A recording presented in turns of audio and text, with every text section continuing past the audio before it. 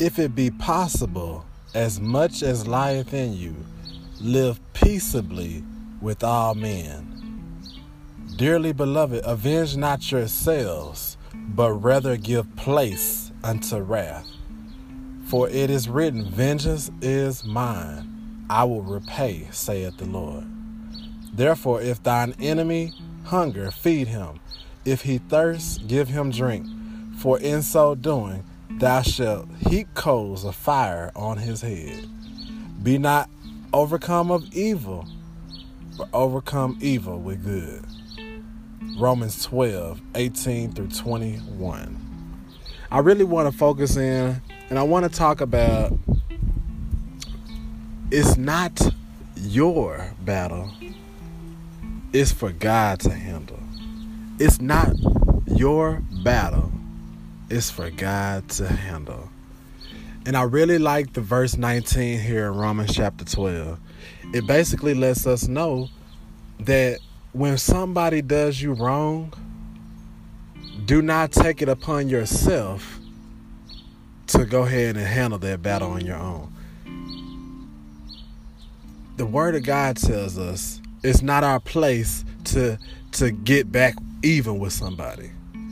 It's not our place to take it upon ourselves to think that we can just do whatever we want because that person did us so wrong, or we want to get to the bottom of it.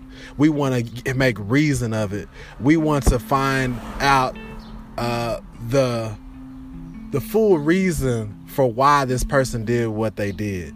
That is not for you to know. And I know what you're saying. Hey, what about this person? I've been married to them. We've been together for 4 or 5 years.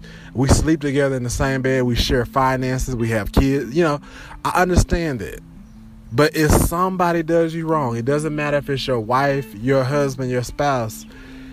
If the person has done you wrong, that battle is not for you to handle. It's for God to handle. The word of God says in Romans 12:19, it is written, it is written that vengeance is mine. I will repay, saith the Lord. It didn't say, I will repay, saith Matthew. It didn't say, I will repay Keisha. It didn't say, I will repay Amanda. I will repay Joe. It doesn't have anybody's name in there but God, the Lord. So let this be confirmation to you that we're pondering or thinking about scheming or plotting or coming to a resolve on your own because you didn't get the closure that you wanted. Let God get the vengeance, because it's not up to you to handle what that person did wrong against you. It's not up to you to say to yourself, self, you know he did you wrong. You know she did you wrong. Let's go ahead and get back even. After all, they deserve it anyway. Yeah, that's human thinking. But when you're operating under the spirit of the Holy Spirit, then you operate it in a different way. And you need to go back and read Galatians 2:20, because it talks about how it's not you that no longer lives. Once you have placed your faith in Jesus Christ, you are a new creature now. You've been crucified. That old man, it needs to die daily. And I have to admit, there were some times here even recently that I allowed my old man to arise. I had bad thoughts. I may not have thought on it. I may not have actually went through with the action on what I was thinking. But do you know that the very thoughts of sin is sin? Just you thinking about doing evil, that's sin. You thought about scheming and plotting and setting this person up to where they didn't have no other choice but to tell the truth.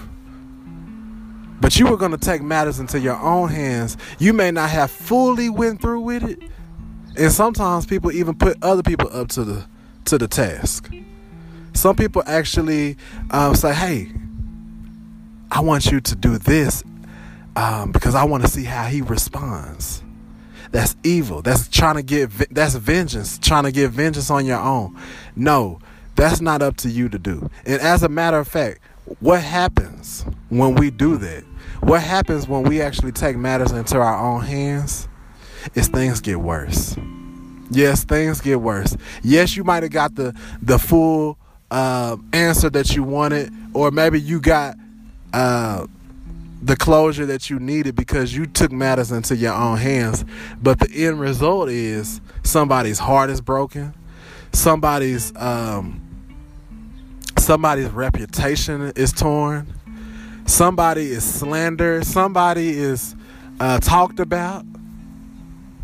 Somebody was trying to achieve something great, but because of this one thing that looks bad on their resume, because it was done in public, it was done in front of other people, friends, family members, you just wanted to put that person on blast. You decided to take that person under your own wings and say, I'm gonna do this, and he gonna tell me the truth. See, we have to come back to ourselves and realize that it is not up to us to get payback. Let God handle it. So I don't know who I am talking to today, but you have been scheming, thinking, plotting. You have been pondering. You have it all written out from A to Z. You know exactly how you want it to work out. You know exactly how you want to get back even with this person. Let me remind you that it is not up to you to repay evil with evil. As a matter of fact, the word of God tells us to bless those that persecute you. Bless those that curse you. And also pray for those that despitefully use you. Love your enemies. Do not repay evil for evil. You pray for those individuals. Ask God to restore them, to get them back to the place where they need to be. Help them along the journey. Help them to learn something along this path of life. And when God has done what he's done, also ask him to help you. Help you to have a better heart. Help you to have a better mind. Help you to have better thoughts, even when things happen against you. Because God is trying to mature you even spiritually. He's trying to get you to a place to where you can start loving people despite what happens to you. No matter what. They talk about your mama, you can be okay with it. You can still pray for them. They cuss you out, you don't cuss back at them. You just keep living your life and you pray for them. That person cuts you off on the road, you pray for that person. The person is driving slow. For those who have road rage, he's driving slow. He's in the left lane. 50 miles per hour. Speed limit is 70. Lord, help me with patience. Help me with my tolerance. And so I hope that this has blessed you. I hope this has encouraged you, because the battle is not yours. It's the Lord's. It's not up to you to fight the battle. Let God handle it. Go back and read Romans 12, the whole chapter. And when you get to verse 19, it's going to remind you it's not up to you. It's all in God's hands.